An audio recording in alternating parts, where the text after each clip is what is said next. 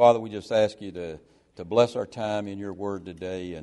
And Lord, just take these words that are going to be spoken, the example that Abraham sets for leadership, Lord, and help these parents here today that have dedicated their children to see through his example how they can lead their children, Lord, and also for David and Brandon, that they can see how they can lead a church and lead their own families, Lord. So I just ask for your special blessing on this text today, that you just bless our study and then bless the ordination as we finish up today, Lord, and our fellowship this afternoon. We just praise you and thank you for all you do for us through Jesus Christ. It's in his precious name that I pray. Amen. I don't think there could have been a better text. We could have found a better text in the Bible than the one that we have today in Genesis chapter 17, where we left off last time. A better text for these parents who have dedicated their children, or a better text for these men who are going to be ordained. This text serves as a great charge for both of these men.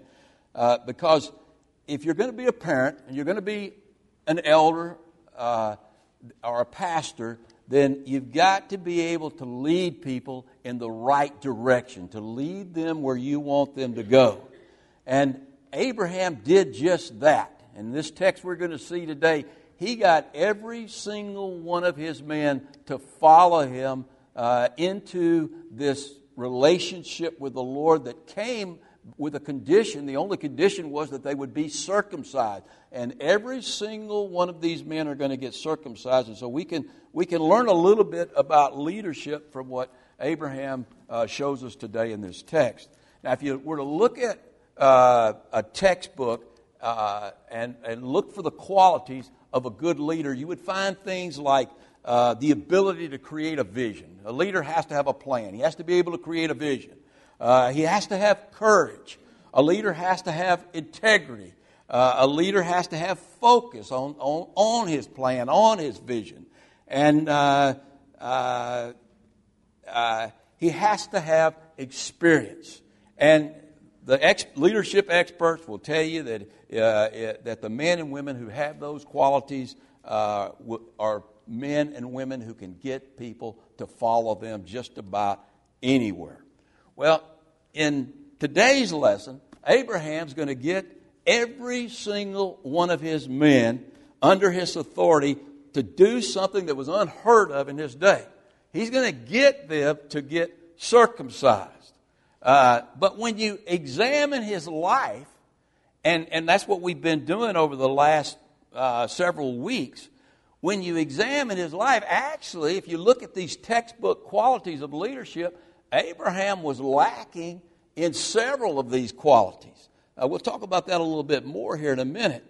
But he also, and this is what's important, he had some qualities that you won't find anywhere in a leadership textbook. And as parents and elders, as any kind of church leader, we want to know what those qualities are and how we put those qualities to use, because we want to be able to get people to follow us too in the right direction. So let's go back to chapter 17 and pick up where we left off last time. And if you remember when we left off last time, God was renewing his covenant to Abraham for the third time. And he had told Abraham that I'm going to change your name. Your name means father, and now it's going to be Abram Yam, and Yam means nations. So you're going to now be the father of nations. And so when we pick up in verse 15, he continues on in this renewal of the covenant. Look at verse number 15. Then God said to Abraham, as for Sarai, your wife, you shall now not call her name Sarai anymore, but now you shall call her Sarah. That's going to be her new name. Now, we looked at the name Sarai when we first saw it, and we learned that it means my princess. Well, Sarah means royal princess. So what God is doing here, he's prophesying about Sarah's role in history, about her future role in history. And what's her future role in history? Well, look at verse 16. And he says, I will bless her, and I will also give you a son by her. Then I will bless her, and she shall be a mother of nations. Kings of people shall be from her. Now that's quite a prophecy, because at this point, Sarah was 89 years old. Now that's way too old to be having your first child. In fact, that's impossible at that age to have your first child. But with God, all things are possible, and this is going to require a miracle of God. And not only that, is she going to have this son, God's going to do miracles through her long after she dies, because she's going to be, in her bloodline are going to come forth these kings like David and Solomon, and even the King of Kings himself, Jesus Christ. And so God has renewed this covenant. He's told Abraham, you're going to have a son. All these promises that I gave you a decade or so earlier, all of these promises are actually going to be fulfilled in your life. And what does Abraham do when he hears all of these great promises from God? Look at verse 17. Then Abraham fell on his face. Now that's a good thing. He fell on his face. Sounds like he's going to worship God. And he laughed. He laughed and said in his heart, hey, this is impossible. Shall a child be born to a man who is 100 years old? And shall Sarah, he's calling her Sarah now, royal princess, who is 90 years old, bear a child? I think he was being a little sarcastic calling her Sarah at that point. And a lot of expositors say that the reason Abraham laughed is because he was so full of joy. I don't buy that for 1 minute. He laughed, and you look at this context, it demands this explanation. He laughed because he just didn't believe that God could do what he said he was going to do. There was no way that Sarah was going to have a child, and he was going to have a child. And so he just didn't believe it. God had told him on several occasions it was going to happen. It hadn't happened up to this point. And so he just at this point didn't believe it was going to happen. And so he laughed. And that took a lot of nerve. It takes a lot of nerve to laugh at God. You're a bold man if you laugh at God. Now, he was on his face and he was thinking God didn't see him. But that takes a lot of nerve, because what are you doing when you laugh at God? When God gives you a promise and you laugh at that promise, what are you doing? You're calling God a liar. And that's exactly what he was doing by laughing. Now, how often do we do the same thing? I mean, God gives us some impossible dream or some impossible vision or some impossible calling for our future. And at first, when we first get it, we get all excited and we're full of zeal for the vision that God has given us, and we're ready to go. And then we wait, and we wait, and we wait, and we wait. And then we finally just give up on the promise. And then after several years, God shows up again, and he renews the promise. And we're like, oh, sure. I've waited this long, and now you're going to do what you said you were going to do? I mean, that's kind of like what happened to Moses, wasn't it? I remember Moses. I mean, Moses was told from a young age that he was going to be the deliverer of Israel. He was going to take them out of bondage. And he tried to do it himself. And in the process, he killed a man, and he had to flee to the desert in Midian. And he was there for 40 years. And so he was 80 years old, and God, he had just given up on that vision. And God appeared to him and said, hey, you're going to deliver Israel. You're going to deliver them out of bondage. And Moses said, I don't think so. I mean, I'm slow to speak. I stutter. Get somebody else. And God said, no. Because that kind of attitude is bad, but it doesn't change what God's going to do. God is going to fulfill his promises.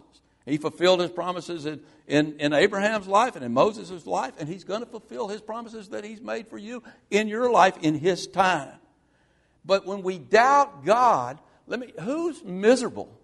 Is God miserable because we doubt him? He might get angry at us because we doubt him, but he's not miserable. We're the ones that are miserable. And so during these periods of waiting, when we're doubting God, and we're making ourselves miserable and everybody around us miserable, we're going to be ineffective in whatever God has called us to do. So we want to be careful about that. But Abraham was tired of waiting, and he was tired of struggling with doubt. And so look at verse number 18. And Abraham said to God, oh, that Ishmael might live before you. Now, you know who Ishmael was. Ishmael was the son, really you could call him an illegitimate son that he had with his handmaid Hagar. Ishmael's 13 years old at this point. And so he says, look, God, we don't need a miracle. I don't want to wait any longer on your miracles. I don't want to have to exercise faith. Let's just let Ishmael be the child of promise. Let's let him be the one who inherits all the promises. And again, I think we do the same thing. How often we offer God our Ishmaels, the works of our own hands, because we don't want to wait on God. We don't want to wait on a miracle. You two men that are going to be ordained today, let me warn you, there's always a temptation to try to step out ahead of God because you get tired of waiting on God. You're looking for a miracle, so you take matters into your own hands and you try to create some kind of program or something to make God's will happen. Be careful with that, because God does not accept our Ishmael, because God wants to be honored through His supernatural work. And He doesn't want us to be the ones who are honored through the works of our flesh, and so we want to be careful with that. Then verse number 19. So the Lord said to Abraham, really loud and clear, He says, no. Sarah, not Hagar, your wife, shall bear you a son. And you and everybody else is going to know that it's a miracle when that happens. You're going to know that this is my doing and not your doing. And you shall call his name. I'm going to give you a name for him so you're reminded of what you're falling on your face and laughing at me. You're going to remember this the rest of your life. His name is going to be called Isaac, which is, the Hebrew means laughter. Every time you see Isaac from now on, you're going to get a big laugh. And you're going to remember you laughed at the fact that I promised you I was going to give you a son named Isaac. And so Lord always has His purposes and His names. And then He says, I will establish my covenant with him, not Ishmael, for an everlasting covenant, and with his descendants after him. And then in verse 20 He says, and as for Ishmael, I have heard you. Look, I know you love Ishmael. I know, I'm going to bless Ishmael. I haven't forgotten Ishmael. I've heard you. Behold, I have blessed him, and I will make him fruitful and will multiply him exceedingly, and he shall beget 12 princes, and I will make him a great nation. By the way, those princes are over in Genesis 25, verse 12 through 16. We're not going to go there today. We don't have time. I was going to go over there and let Brandon read them for us and see how he did with it, but I thought otherwise, since we have so little time here. So let's go on. Verse number 21. But my covenant I will establish with Isaac, not Ishmael, whom Sarah, not Hagar, shall bear to you at this time next year. Now, that's great news at this point, because at this point, he's finally given a date. This time next year, you're going to have a son. And so he was only 3 months away, or a couple of months away, from this promise being fulfilled, finally being fulfilled. All right, now look at verse number 22. Then he finished talking with him, and God went up. He went up, meaning he came down. So he was talking face to face with God. And so God went up back to heaven from Abraham, and Abraham was left all alone. He was left all alone to himself.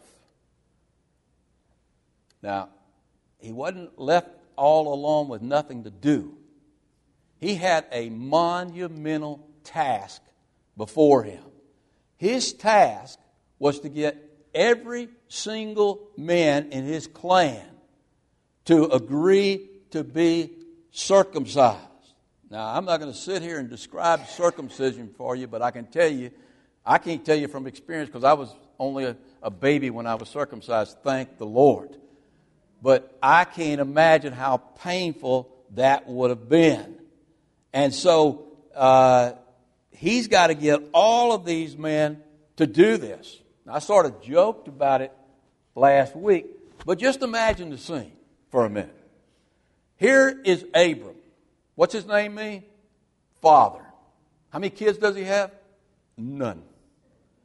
And he's 99 years old, no children, and he gets another name, Abraham. So he goes to his men, he says, guys, guess what? God's given me a new name. Abram Yom, the father of nations. You believe that, guys? Sure, Abraham, you're 99 years old, you don't have a kid, and now you're going to be the father of nations. Yeah, we believe that. And he says, my wife's been given a new name too.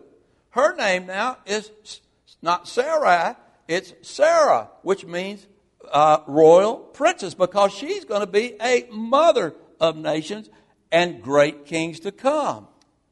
And by the way, God has given me a sign for this covenant that he's made with me.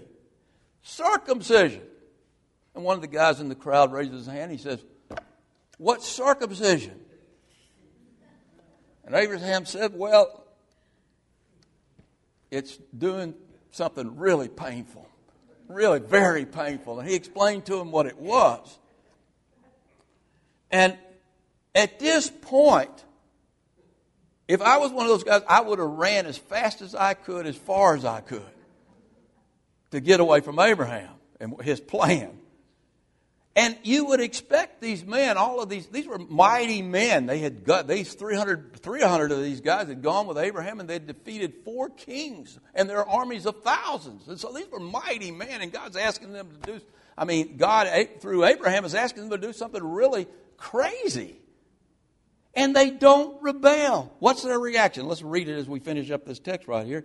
It says, so Abraham took Ishmael his son, all those who were born in his house, and all those who were bought with his money, every male among the men of Abraham's house, and circumcised the flesh. Now there's your description, if you want a description, of their foreskin, that very same day as God had said to him. Abraham was 99 years old when he was circumcised in the flesh of his foreskin. Now that's boldness, I got to tell you. That takes guts. I don't know I would have done that. I guess I would have. I hope I would have. And Ishmael, his son, who was 13 years old when he was circumcised in the flesh of his foreskin. That very same day, here's what I want you to see. Watch this. That very same day, Abraham was circumcised and his son Ishmael, and look at that, all the men, every single one of his men in his household that were of his house, born in the house, or bought with money from a foreigner, were circumcised with them. He led, and they followed. Now that begs the question, why? Why would they agree to follow him in a rite that God had initiated that was more painful than anything they had probably ever experienced in their life?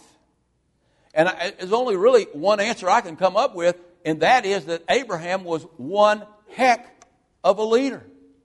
I mean, he had to be a good leader to get them to do that. But when you look at those qualities that I listed in the introduction, for a leader, Abraham's lacking. I mean, let's talk about that just a second as we finish up here. Vision. Did Abraham go out and create a vision for his man, a plan for them to follow? Was he a man of vision? Not really. He had a vision, but where did he get his vision? His vision came from God. Now, that's a really good thing. Courage. Did Abraham have courage? At times, he certainly did have courage. I mean, you remember when he went, and I mentioned it a while ago, he went with those 300 men, and he fought 4 armies, and he rescued Lot. That took a lot of courage. But then when he fled to Egypt, and he told those, he told those princes that Sarah was not his wife. That he did that because he was a coward. He was afraid. And that brings you to the issue of integrity. Did he have integrity? Well, he had integrity most of the time. I think he seemed to be a pretty honest man. But at times he faltered in his integrity. We saw him lie to Pharaoh. We saw him lie to Pharaoh's princes. We're going to see him lie when we get to the story about Abimelech. And so at times he lied. And I got to tell you something. Integrity is not a part-time thing.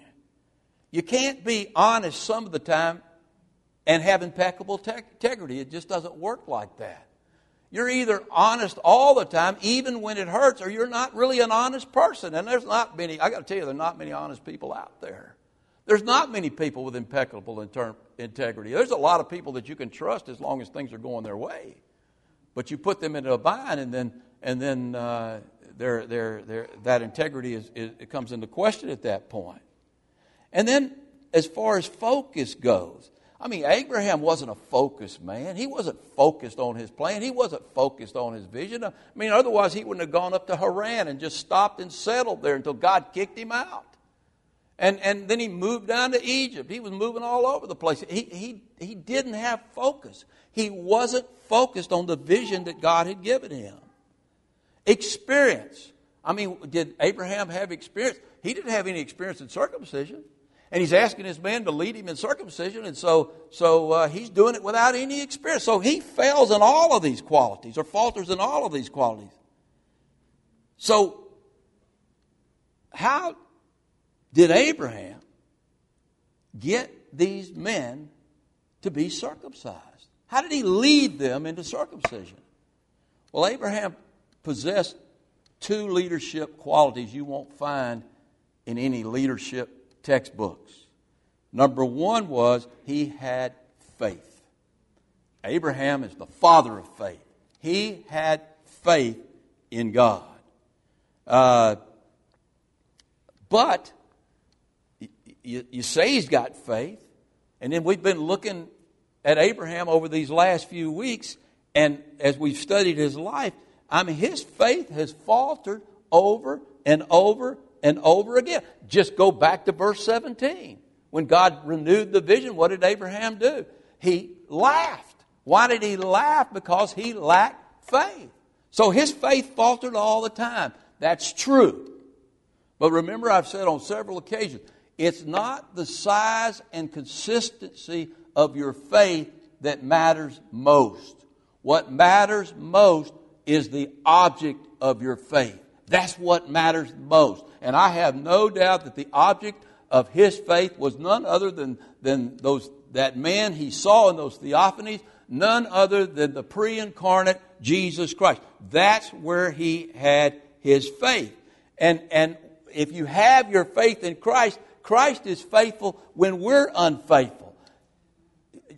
Abraham believed the Lord, and he believed, and it was accounted to him for righteousness. And so he had real faith. And his men knew. They had been around him enough. They had seen him falter in his faith, but they knew that his faith was real. They had seen him as he walked and talked with God. They had seen him get back up when he failed to live like a man of God should live. Now, you parents that are here today and you dedicated your children to the Lord. I mean, I want to ask you a question now, and I didn't ask you that earlier because I didn't want to put you on the spot.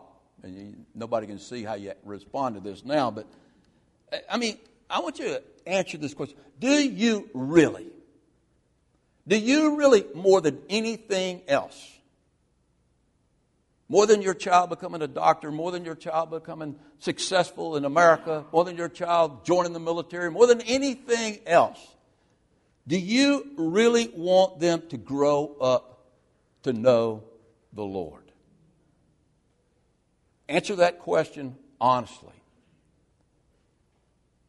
Well, let me tell you, if you do, if you answered yes, then your part in that process is to show them real faith. What real faith is. Real faith in Jesus Christ. They need to see you walking with Christ. They need to see you, hear you talking with Christ every day. as a way of life. They need to see you serving Him as your God and not a bunch of idols that this world throws up at you.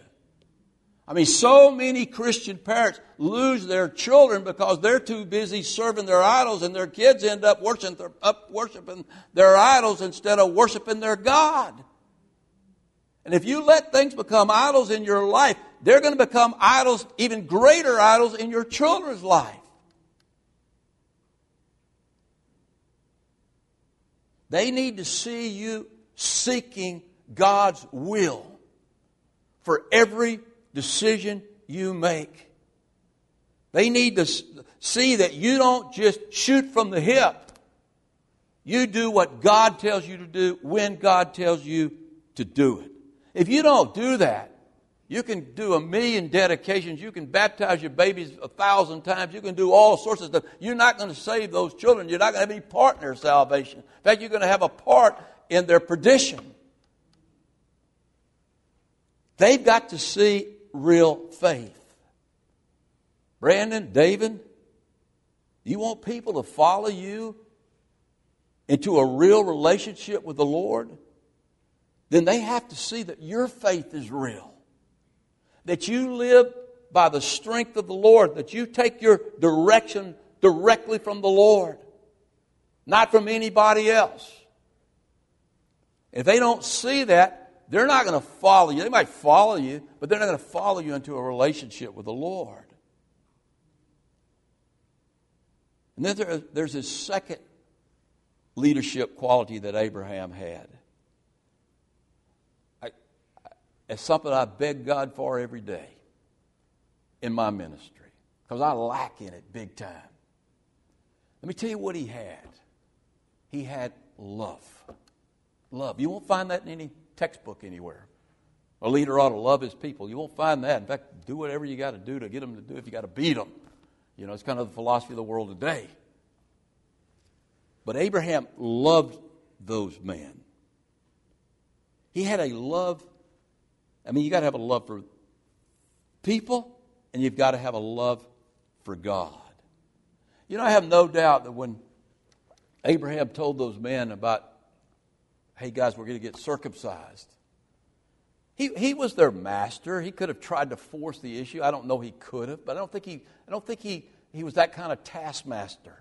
I think he was a loving master, and he loved the people that he had bought and that were slaves and servants in his household. And so I think he loved these people. He wanted them to be part of this covenant. He loved them so much that he wanted them to have a relationship, the same relationship with God that he had. And so I think he said something like, look, guys, I understand. If you don't want to be circumcised, I understand 100%. If you want to just walk out of here, I'll set you free. Just leave. I'll give you some money and give you some cattle, and you can go. I understand if you don't want to go through with this. But if you'll go through with this, I really believe at this point, I am going to have a child. God is going to make a great nation. And God is going to bless us all. Most importantly, He's going to bless us with a relationship with Him. I don't have to tell the parents here today that you got to love your children if you want them to follow you, because love comes naturally for a parent. But Brandon and David, let me give you this charge today, and really everybody in this room. If you want people to follow you, you've got to love those people. You've got to love them. Now, it's easy to love people like me. Now, my wife might beg to differ on that. It's easy we all think we're lovable. But there's a lot of people out there that are unlovable. You know what I've learned in the ministry? Those unlovable people are the ones who need your love the most.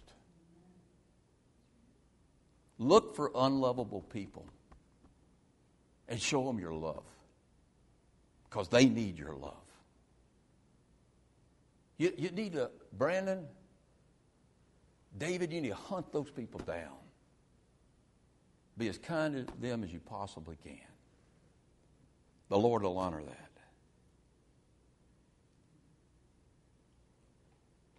And Abraham, here's what impresses me the most about Abraham. Just reading a few chapters about his life. He didn't just love other people. More than anyone else, he loved the Lord. He loved the Lord enough and was comfortable enough with the Lord, even though he had saw him earlier in all of his glory, that when the Lord renewed the promise to him again for the third or fourth time, he fell on his face and he laughed. Maybe he could do that because he was with someone he loved, he knew loved him. And parents, elders, everybody in this room, if you want people to follow you in the things of God, you've got to have a passion for God. You've got to have a passion for Jesus Christ. You've got to love the Lord. Where does that passion come from? I believe, for the most part, it comes from studying the Word.